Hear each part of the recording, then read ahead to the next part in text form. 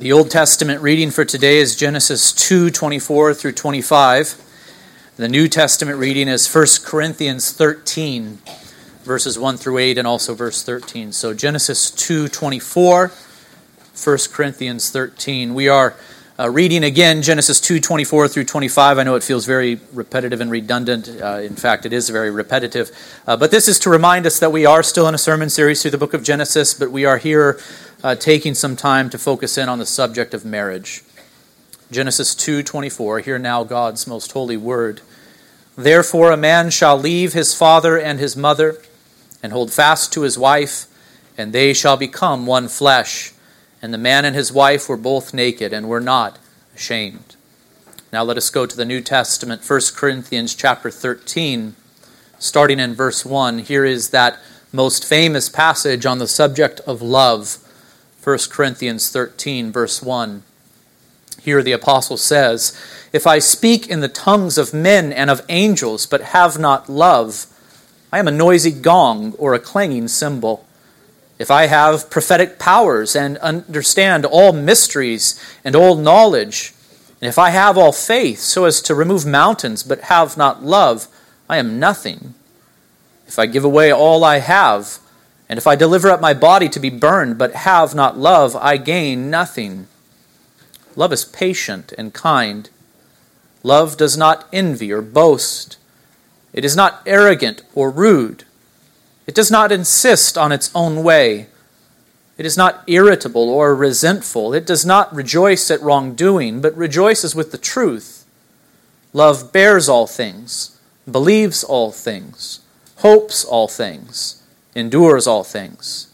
Love never ends." Look down now to verse 13. "So now faith, hope, and love abide, these three, but the greatest of these is love." So far the reading of God's holy word. May the Lord help us now as the word of God is preached and applied. Brothers and sisters, this is now the fourth sermon in this series on the subject of marriage, divorce, and remarriage. And up to this point, we have defined marriage as a lifelong covenant of companionship between a man and a woman that has been established under God and before the community. There is a definition of what marriage is. We have labored to understand what marriage is. Also, a few things have been said about entering into marriage.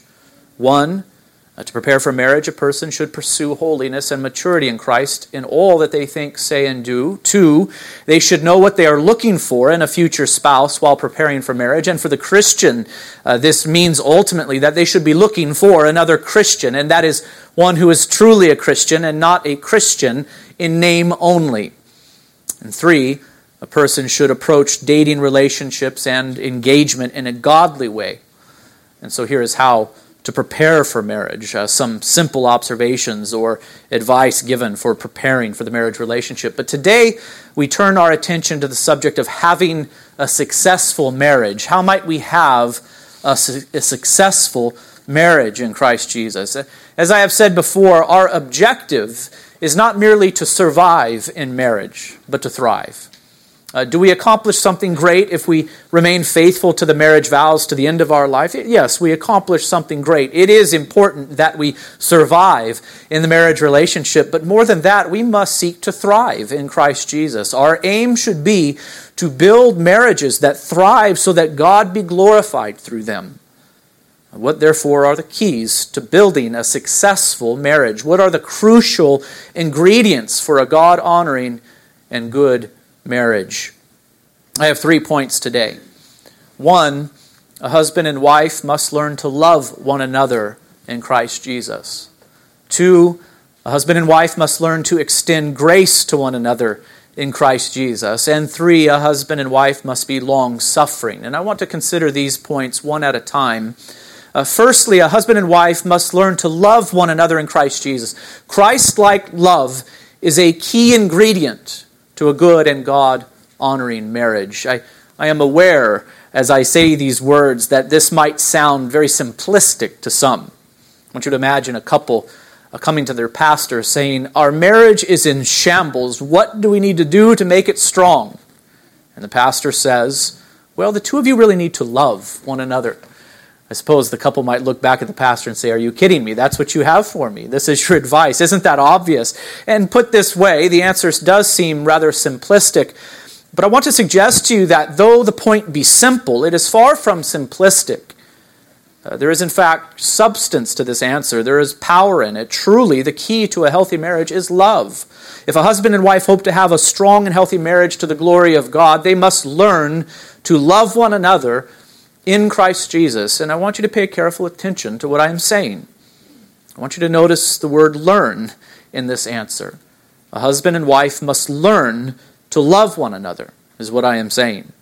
And what is implied by the word learn? What is implied by that little word there in this answer that is given? Is it not implied that love is something that we must choose to do?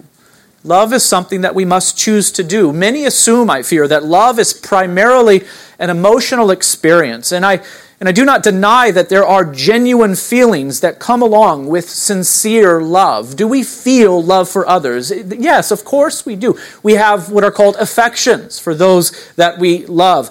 But we are terribly mistaken when we believe that love is, above all, an emotion.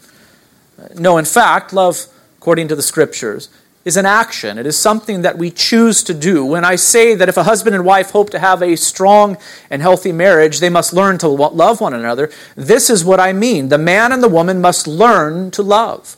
They must learn to treat one another lovingly. They must learn to love one another in thought, in word, and in deed.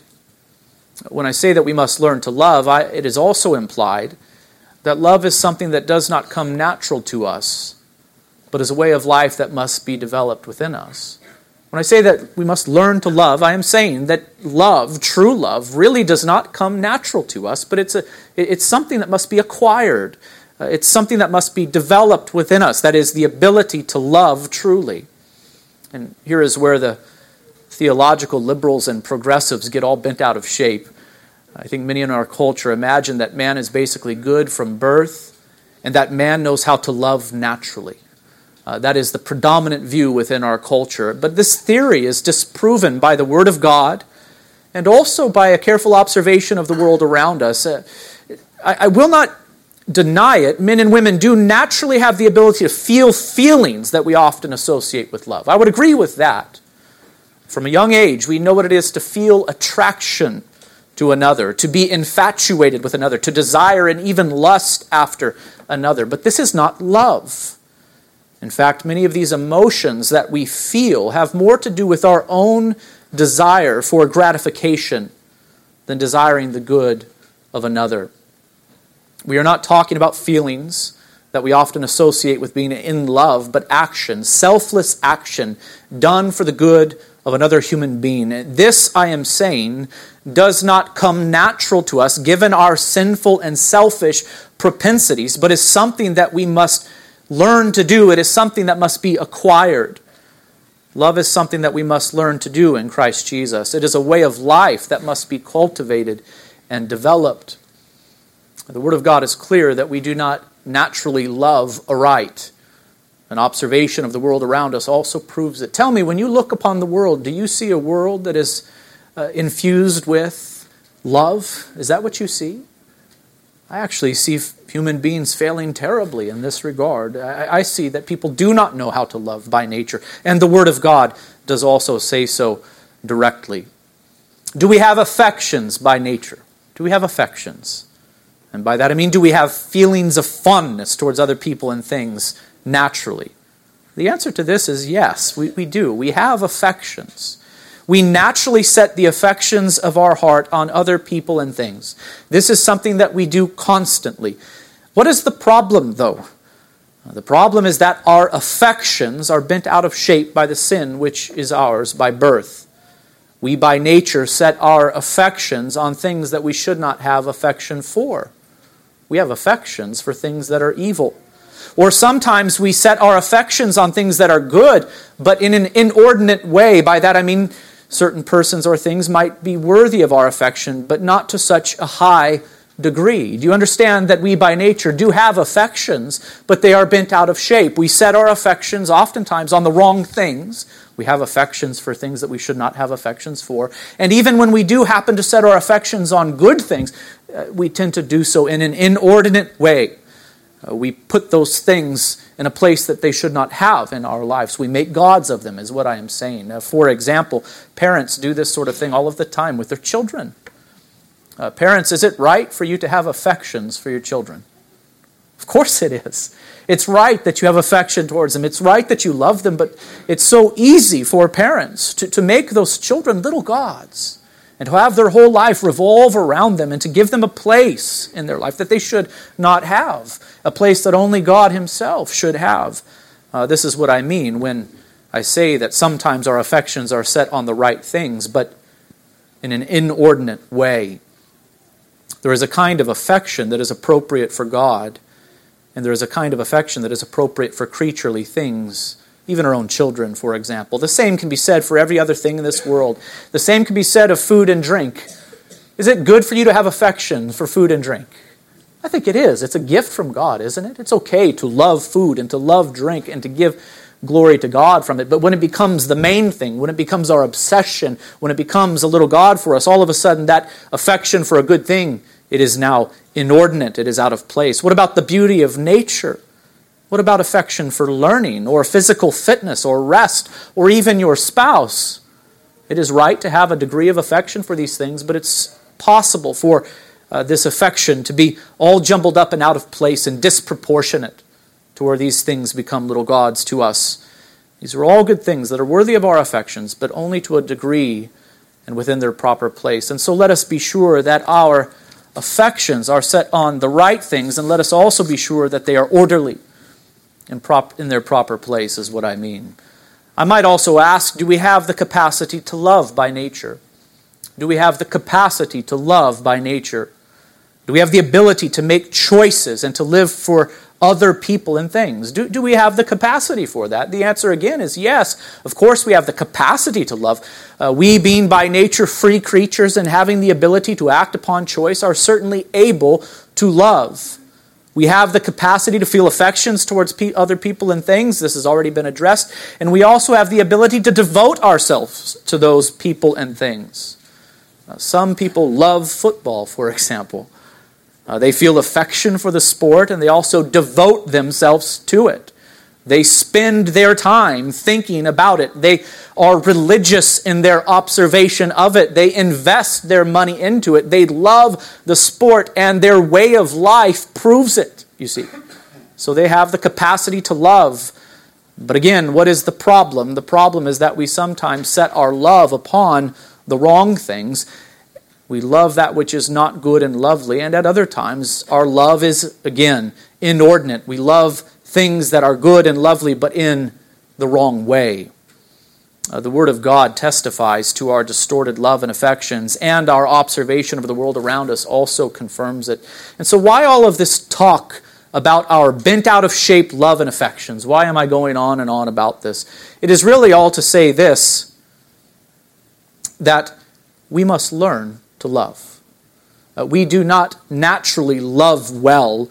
We have affections, we have love, but oftentimes they are placed on the wrong things and they are inordinate. And so do not be surprised, brothers and sisters, that a husband and wife must learn to love one another in Christ Jesus. Do not assume that you naturally know how to love well. In fact, the Word of God and the world around us does prove that we struggle in this badly. We do not naturally love well, or we do not have affections for the right things always and in the right way. In the marriage relationship, do not be surprised when you need to work hard to learn to love your spouse. There in the marriage relationship, two people become one, and there in that covenant bond, they are to learn to love one another. May I suggest to you that one of the best places to learn to love well is the marriage relationship. And sometimes it is difficult for us to learn to love well. Notice also the word love in this answer that is given. How can we cultivate a healthy and God-honoring marriage? A husband and wife must learn to love one another in Christ Jesus. Notice the word love. A husband and wife must learn to love one another. Here it simply needs to be demonstrated that love is in fact an action or a way of life. That's what I want to focus upon right now. Love is in fact an action or a way of life. Yes, love and affections are closely related. And yes, it is true a husband and wife should feel affection for one another, no doubt about that. But may I suggest to you that when the Scriptures command us to love, they are not commanding us to feel affection, but to take action. Love is a way of life. The 1 Corinthians 13 passage that was read at the beginning of this sermon, it's perhaps the best known passage on the subject of love. And I want to read again verses 4 through 7 to you. And as I do, I'm going to ask you to ask yourself the question, is love an emotion, according to the Scriptures, or is love a way of life primarily, an action? Here, the apostle defines love. Love is patient, he says. Love is kind. Love does not envy or boast. Love is not arrogant or rude. It does not insist on its own. Not irritable or resentful, but it does not rejoice at wrongdoing, but rejoices with the truth. Love bears all things, believes all things, hopes all things, endures all things. I think it is clear that when the apostle defines love, he defines it not as an emotion, not as an affection, but as an action, something that we choose to do. A husband and wife must learn to love one another. They must learn to treat one another in a particular way. They must learn to have a certain quality about their way of life. I remember this. I don't know why this comes to my mind. Every time I read this passage, when I was growing up, my parents had this painting in the restroom, right? And it was in calligraphy, I think, this passage, the 1 Corinthians 13 passage, the love passage. And I don't know how old I was, but it must have been at about that age where you start to think about things like love. Usually that happens to boys later than girls, I think, stereotypically. But I remember reading that, this list, from 1 Corinthians 13. Love is patient, love is kind. And because I had been so influenced by the world's definition of love, that love is an emotion, love is something that we fall into, I remember thinking to myself, well, I will know when I am in love with a person when I begin to experience these things. Are you following me? Love is patient, love is kind. When I begin to experience these things, or I guess in my naive and immature understanding of things, when I begin to naturally do these things, I don't know. When this here comes upon me, then I will know that I have fallen in love with someone. But is that the point of the passage? No, the point of the passage is this. You, Christian, are to love. It is a command. You are to love. You are to love your neighbor. You are to love your enemy, even. You are to love your spouse, of course. The neighbor that is closest to you, I guess, right? And what do I mean when I say you are to love? And when I command you to do so, the apostle says, well, this is what I mean. You must be patient to that person, with that person. You must be kind, never rude, never harsh. Now I am giving my paraphrase of it, right? It is an exhortation, a command from the apostle to live this way of life. This is not something that comes over you. This is not something that you fall into, but this is a way of life that you are to live. You are to love one another, the Scriptures say. And here is what love is. It is an action or way of life. When Jesus in John 13:34 commands us, saying, "A new commandment I give to you, that you love one another," he does not mean feel fondness for one another, but instead that we are to treat one another in a loving way. In fact, after saying love one another, Jesus says in that same passage, "Just as I have loved you, you also are to love one another. And by this all people will know that you are my disciples, if you have love for one another." And so here is the point of it. Jesus' disciples are to treat one another in the same way that he has treated them. And it is this way of life that the world will take notice of. By this all people will know that you are my disciples, if you have love for one another. It should be obvious to all. The world cannot see our affections, can they? They cannot see the affections of our heart. This is not Christ saying, feel affection for your brothers and sisters in Christ. But they can see our love when it is truly love, that is, love demonstrated in action. How will the world know that we are disciples of Christ? Well, when they look upon the community of faith, when they look upon the church, when they look upon the disciples of Christ, and they see the disciples of Christ treating one another in a certain way, being patient with one another, being kind towards one another, gentle towards one another, you see. That's something that the world can observe, and that is something that the world will take notice of, because the world does not do this. The world does not live in this way. The world cannot see our affections, but they can see our love, for love is action. Remember that love is patient and kind. It does not envy or boast. It is not arrogant or rude. It does not insist on its own way. It is not irritable or resentful. It does not rejoice at wrongdoing, but rejoices with the truth. Love bears all things, believes all things, hopes all things, endures all things. And what I'm saying is if a husband and wife hope to have a healthy and God-honoring marriage, they must learn to treat one another in this way, to truly love one another. Love being an action. Love is not something we fall into or out of. It is something that we choose to do. That is the biblical teaching concerning love. And notice also the little phrase in this answer, in Christ Jesus. A husband and wife must learn to love one another in Christ Jesus. And by this I mean three things. First of all, it is Christ Jesus who has demonstrated to us what true love is. Do you want to know what perfect love looks like? Where do we look to see an example of that? To your own parents, to your neighbor, to your pastor even? No.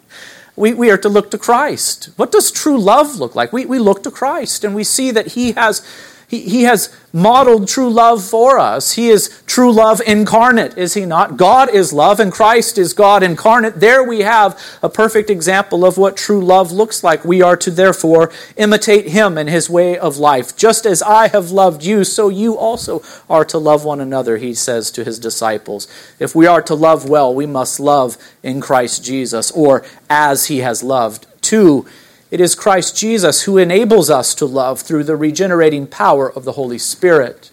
This is what I mean when I say that a husband and wife must learn to love one another in Christ Jesus. By nature, we do not love as we ought to love. We love the wrong things. Oftentimes we love ourselves supremely. I think that is at the heart of it, really. Here is where our love goes wrong. We love ourselves supremely. And we even... when we do love the right things, we often love them wrongly. This is our condition apart from Christ while in sin.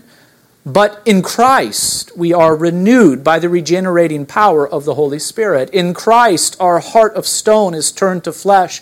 In Christ, our hearts that are by nature dead to God are made alive to God.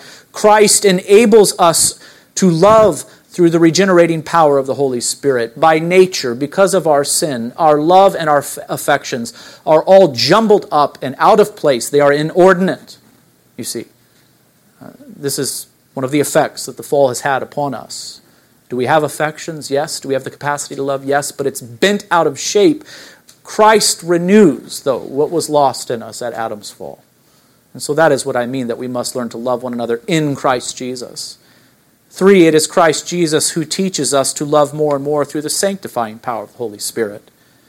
Although you have been made alive by Christ, if you have faith in Him, that does not mean that your struggle with sin is over. Indeed, there are many sinful corruptions that remain within you and I to war against the Spirit's work within us. The Spirit has written God's law on our hearts and is now training us to keep God's law from the heart. And what is the summary of God's moral law that has been written upon our hearts by the power of regeneration? What is the summary of it?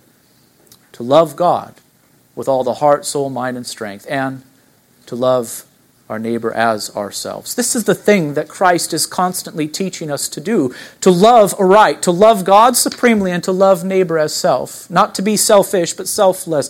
This is the work of sanctification that Christ is accomplishing within us. You might be thinking to yourself, well, this sermon, it doesn't even really have to be oriented towards marriage at all, does it? This sermon could just as easily be preached to the church without even the marriage relationship being mentioned once, you see. And that's kind of the point that I want you to see, brothers and sisters. To have a healthy marriage, a God-honoring, a God-glorifying marriage, it does not mean that we have to do something terribly unusual in our marriage relationship. We simply need to be Christians towards one another. Do you get this?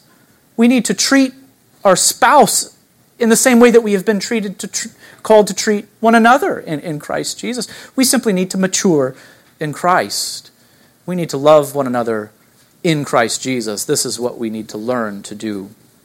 Secondly, a husband and wife must extend grace to one another in Christ Jesus. Grace is a key ingredient in good and God-honoring marriages. You have just heard me say that husbands and wives must learn to love one another. The question before us now is, what are we to do when our spouse is not loving us as they should? What do we do then when we look across the room at our spouse and we say, they are not loving us as they should? Instead of being patient, in fact, they are always impatient. Instead of being kind, I find that they're often rude to me. Instead of dying to self, they always insist upon their own way. What if they are irritable and resentful, etc., etc.? On and on we could go. What is a Christian spouse to do then? The answer is that we must show mercy and grace to one another in our marriage relationships. The world operates according to the works principle. This is how the world works. The world operates according to the works principle. The law that governs the relationships of the world is this: I will treat you as you deserve. I will be kind to you once you are kind to me. Do you want me to be kind to you? Then you must be kind to me. Be rude to me and I will respond in like manner, or maybe I will just withdraw. I'll just shut you out and begin to ignore you. I will show you love and respect once you love and respect me. This is the law that the world lives by. It is this law: an eye for an eye and a tooth for a tooth. This is the law that the world lives by.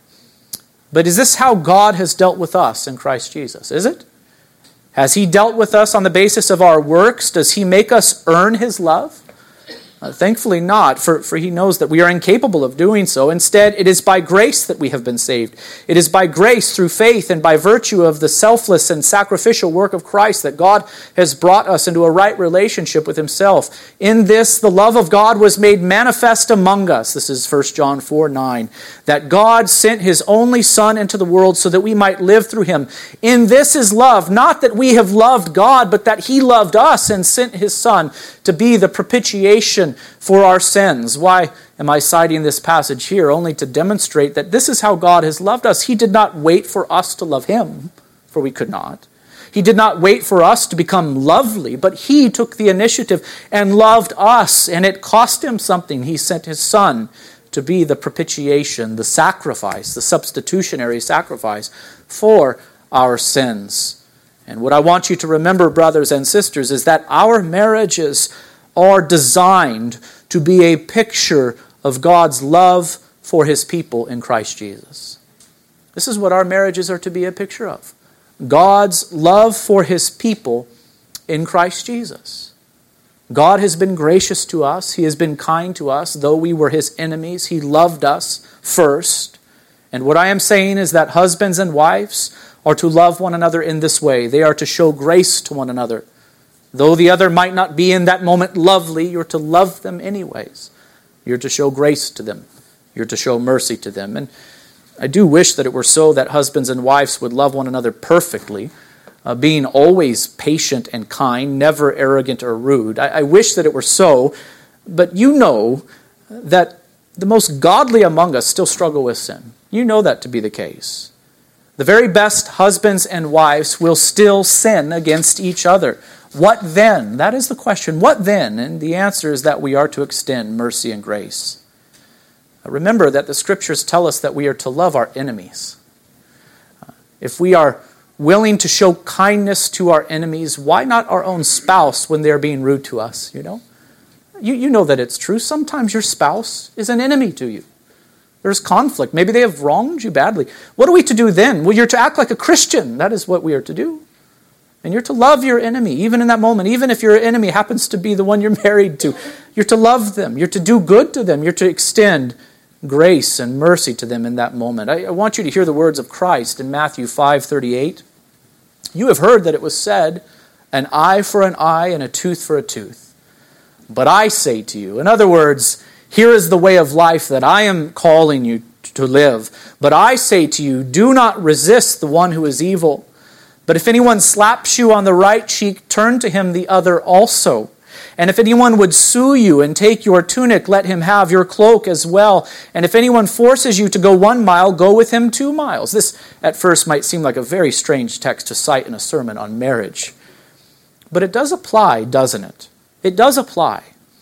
By no means, by the way, am I encouraging a husband or wife to remain in a truly abusive situation. Don't misread this. But the principle here is that as Christians, we must not be governed by the eye for an eye and a tooth for a tooth principle. Instead, when we are struck, metaphorically speaking, we should not strike back, but instead we should turn the other cheek.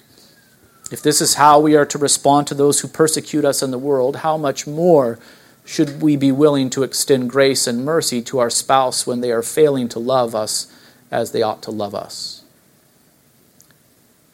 You know this is true, husbands and wives out there. You know that this is a root problem. First of all, one or the both of you are failing to love one another as you should. But then secondly, when you fail, you know that a root problem in your marriage is that you are not extending grace to one another. Your spouse strikes you, metaphorically speaking, verbally perhaps. And what do? You do not act like a Christian. You act like one of the world. And you strike them back, metaphorically speaking. You lash out. And so here is the culture that it has that has taken hold within your household. It is a worldly culture. It is an eye for an eye and a tooth for a tooth culture. It is the works principle that dominates. This is not the way we have learned to live in Christ Jesus. Christ tells his disciples that we are to turn the other cheek. And that even applies to the marriage relationship, the relationship between husbands and wives. I have seen this time and time again. A marriage is struggling. Harshness, rudeness, selfishness dominate. The husband and wife are encouraged and instructed to love one another. They are encouraged to be kind and patient, to be tender, to be thoughtful. All of these things need to be encouraged. But the couple struggles so badly to change. Why? It is not because they do not want to change. Actually, I see oftentimes that they do want to change. But they struggle to change in part because the works principle governs the marriage. Mercy and grace is lacking entirely. So here they are in Christ. Here they are struggling in their marriage. And here they want to change. They do. They're tired of this marriage relationship being so bad. But the trouble is that they go home and they look at one another and they say, when are you going to straighten up? And the other one looks back and says, when are you going to straighten up? And the other one looks back and says, I'm going to straighten up when you straighten up. I'm going to begin to love and respect and honor you when you begin to love and respect and honor me.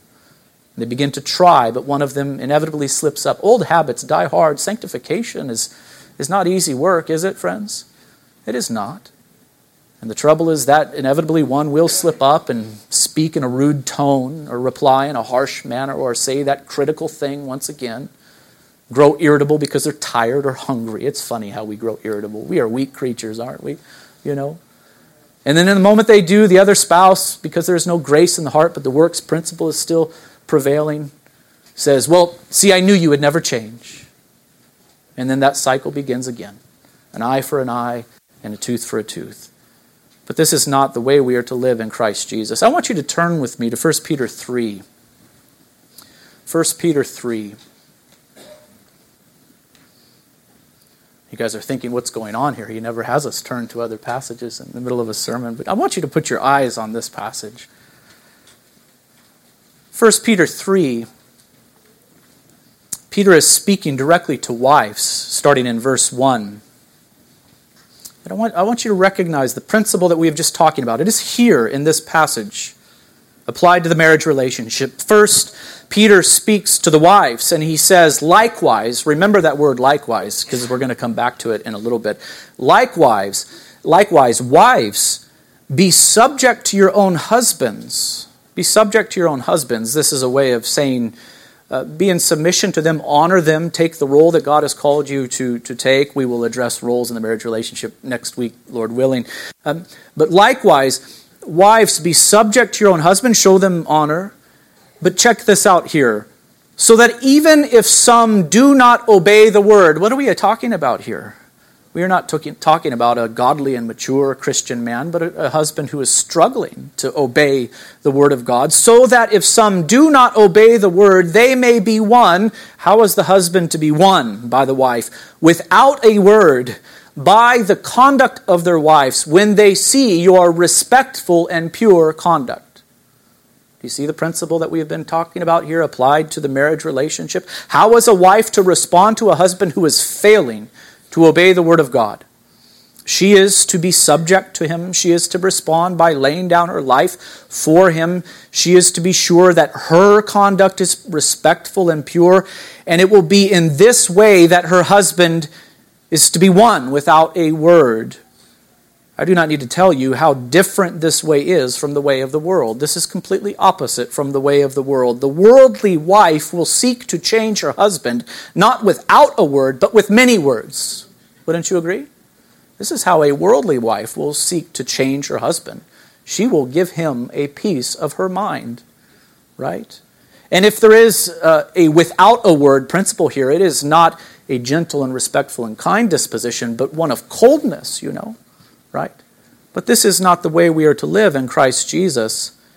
The wife is to be sure that her conduct is respectful and pure. The worldly wife seeks to change her husband, not without a word, but with many words. The Christian wife is to win her husband without a word through her respectful and pure conduct. She is to adorn herself, as the passage goes on, not externally with the braiding of hair and the putting on of gold and jewelry and the clothing she wears, but instead she is to adorn herself with the hidden person of the heart, with the imperishable beauty of a gentle and quiet spirit. By the way, quiet there does not mean that wives are never to say a word.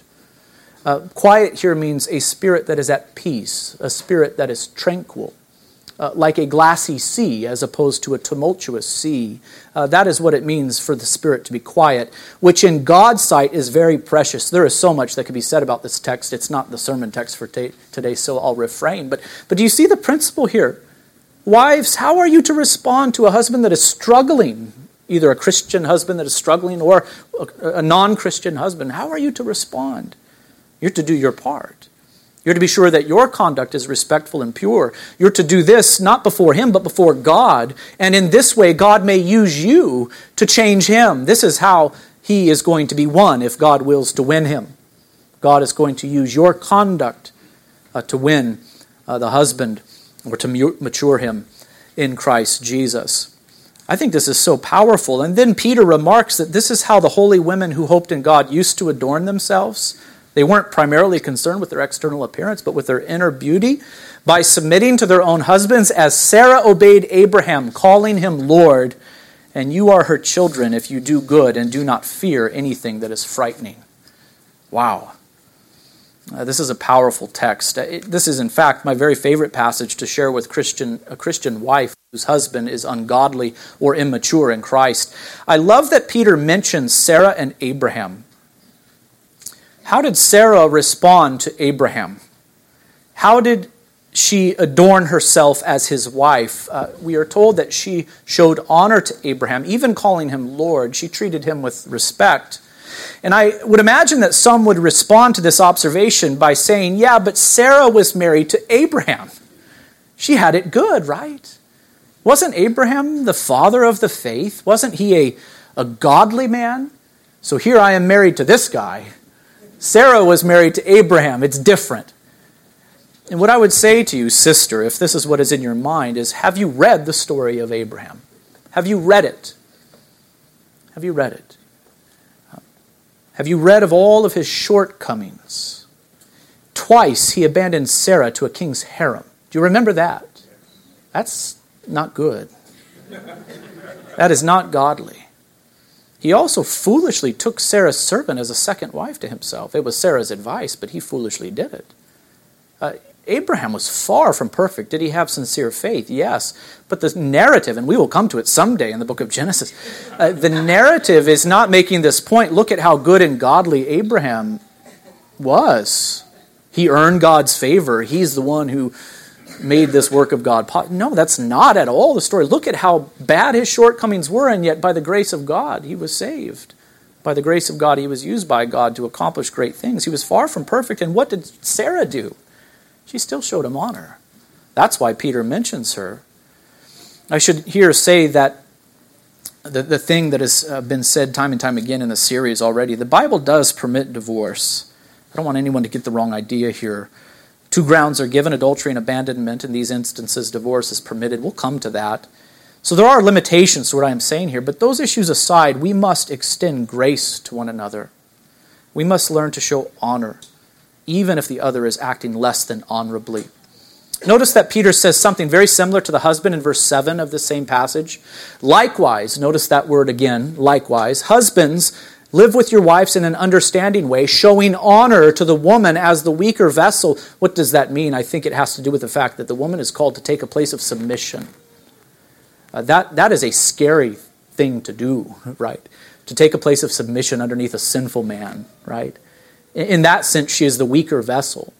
And that is why, by the way, the women are encouraged to not fear anything that is frightening at the end of verse 6 there. They're to trust in God. So what are you to do, husband? Your wife has been called to submit to you and to show honor to you. Are you to exploit that? Are you to exploit that as a Christian man? Never. But instead, you are to show honor to your wives. You're to live with them in an understanding way as they take this position of the weaker vessel. Since they are heirs with you of the grace of life, in Christ you are on equal footing. Don't forget it. So that your prayers may not be hindered. So in essence, the husband is actually threatened by the higher power. Here you are the head of the wife in the marriage relationship. There's a kind of threat here saying if you are going to exploit her position of weakness, her position of submission, then God is going to punish you. Your prayers are going to be hindered. What is the principle that ties Peter's instructions to the wife and his instructions to the husbands together? What is the undergirding principle? What is the principle that stands behind the words likewise at the beginning of verse 1 and 7? Did you notice, and surely you did because I pointed it out, the word likewise? It is the principle of showing honor even to those who mistreat you. Instead of the law of an eye for an eye, it is the law of love your enemies that is being put forth here in this text. In fact, this theme runs from 1 Peter 2:13 all the way through the end of chapter 3. Look at 1 Peter 2:13 with me really quickly. 1 Peter 2:13. Again, Peter is writing to Christians and he says, "Be subject for the Lord's sake to every human institution, whether it be to the emperor supreme or to governors as sent by him to punish those who do evil and to praise those who do good. For this is the will of God, that by doing good you should put to silence the ignorance of foolish people. Be subject to those who are in authority over you, even if they're a wreck, right? Even if they are not obeying the word of God. This is how you are to live, Christian. Not an eye for an eye and a tooth for a tooth, but you're to extend grace and you're to show honor even to those who are acting less than honorably." Now look at 2:18. Servants are addressed. Slaves in the first century. How are they to act? This is not condoning slavery, but this is saying you are a slave, you are a servant in this household. Here is how you're to behave yourself in that context. Be subject to your masters with all respect. Be subject to them. Look at what the text says. Not only to the good and gentle, but also to the unjust. This is to be the Christian way. We are to honor those who are in authority over us, even if they are not good and gentle but unjust. For this is a gracious thing. When mindful of God, one endures sorrow while suffering unjustly. For what credit is it if when you sin and are beaten for it, you endure? But if when you do good and suffer for it, you endure, this is a gracious thing in the sight of God. Notice the reason that Peter gives for this kind of conduct. Here is why the Christian is called to live this way. Verse 21. For to this you have been called, because Christ also suffered for you, leaving you an example, so that you might follow in his steps. He committed no sin, neither was deceit found in his mouth. When he was reviled, he did not revile in return. When he suffered, he did not threaten, but continued entrusting himself to who? To God, to him who judges justly. He himself bore our sins in his body on the tree, that we might die to sin and live to righteousness. By his wounds you have been healed, for you were straying like sheep, but have now returned to the shepherd and overseer of your souls. What is the point here? The point running throughout this entire passage is, here is why you are called to live this way of life. Not eye for an eye and a tooth for a tooth, but you are to show love and grace and mercy to those who mistreat you. Why? Because of Christ. This is how he lived. This is how he provided for our salvation. He is an example, and we are to follow him. The likewise of verses 1 and 7 of 1 Peter 3 has reference to this gracious way of life. Husbands and wives are not to live according to the eye for an eye and a tooth for a tooth principle, but instead they are to extend grace to one another. They are to show honor to one another, even if the other is acting less than honorably. And so tell me, brothers and sisters, does the works principle dominate your marriage, or is your marriage infused with grace? Wives, I can tell you from personal experience that the Spirit of God convicts me as a husband the most when my wife responds to my rudeness or my irritability with kindness and respect. I can tell you what, if she responds to me with rudeness and disrespect when I'm rude and disrespectful, it has little impact upon me. Actually, it's just like fuel to the fire. It just perpetuates my blindness. It just hardens my already hard and sinful heart. But when she responds to me with kindness, when I am rude, that has power to it. That gets my attention. Maybe not right away, but it gets my attention eventually. The Spirit of God uses that way of life, the love, the grace, the mercy that she is showing to me. The Spirit of God uses that to convict me powerfully. And so I would exhort you, wives, to live in this way before your husbands, and husbands also live in this way towards your wives. Extend grace and mercy. Thirdly, and very briefly, if a husband and wife hope to have a successful and God-honoring marriage, they must be long-suffering in Christ Jesus. Patience is a key ingredient in good and God-honoring marriages. And by patience and long-suffering, I am not just talking about patience in the moment, but long-term patience. That is, that you're willing to stick it out, that you're willing to see that God is doing a work in your marriage, though to you, from your limited vantage point, it might seem like slow going. Truth be told, many lose hope in their marriages way too soon. But I want you to remember what was said in the middle of that passage on love found in 1 Corinthians 13. Remember the phrase, love bears all things, love believes all things, hopes all things, endures all things. If love is genuine and sincere, it must be the kind of love that bears up under difficulty and that endures, that is in it for the long haul. Brothers and sisters, we need to endure in marriage. We need to persist with hope in our marriages. What should we do as we persevere in the marriage relationship? Well, we should be sure to address issues as they arise, but respectfully and in love. We will talk more about this at another time. I am not at all proposing that the Scriptures are teaching us just to be quiet and not to address issues. Indeed, we have to address issues in the marriage relationship, but there is a way to do that, respectfully and in love. So many lack this skill, though, I have found. There is conflict, then it has to be heated conflict. Why? Why can it not be loving and gentle and respectful conflict? Conflict is not necessarily bad. In fact, it is wrong to avoid it when it needs to be had, but we need to go about it in a Christ-like manner. We should be gracious and kind to one another while we pursue sanctification in Christ Jesus. We should focus on ourselves, asking the question, am I walking holy and humbly before God? Far too often our focus is on the other person and their shortcomings. Look at yourself. Take the log out of your own eye before you try to take the speck out of your spouse's eye. And of course, while we persist and while we are patient and long-suffering, we should pray. We should never cease to pray, asking that the Lord would indeed do the work that He needs to do within our spouse after He does that same work in our own hearts. And so tell me, friend, do you have the love of Christ? Do you know the love of Christ? Do you have faith in Christ? Do you understand what Christ has done for you, His self-sacrificing love? Do you know it?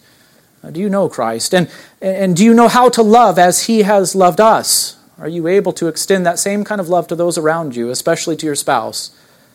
Are you merciful and gracious to your spouse? Are you long-suffering? Are you persisting in the marriage relationship, hoping always in God, trusting that He is able to do a great work within you and the one that you love? Let us bow together for prayer. Father in heaven, do a work within our marriages, we pray.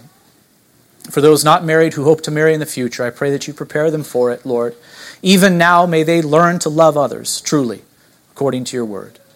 Lord, help us to die to self, Help us to love you supremely. Help us to love our neighbor as ourselves. May we do this in every respect, in the community, within the church, within our own households, Lord. May we truly learn to love one another.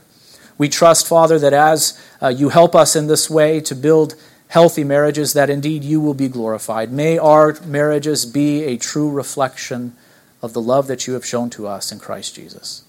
These things we pray in his name, and all of God's people say, amen.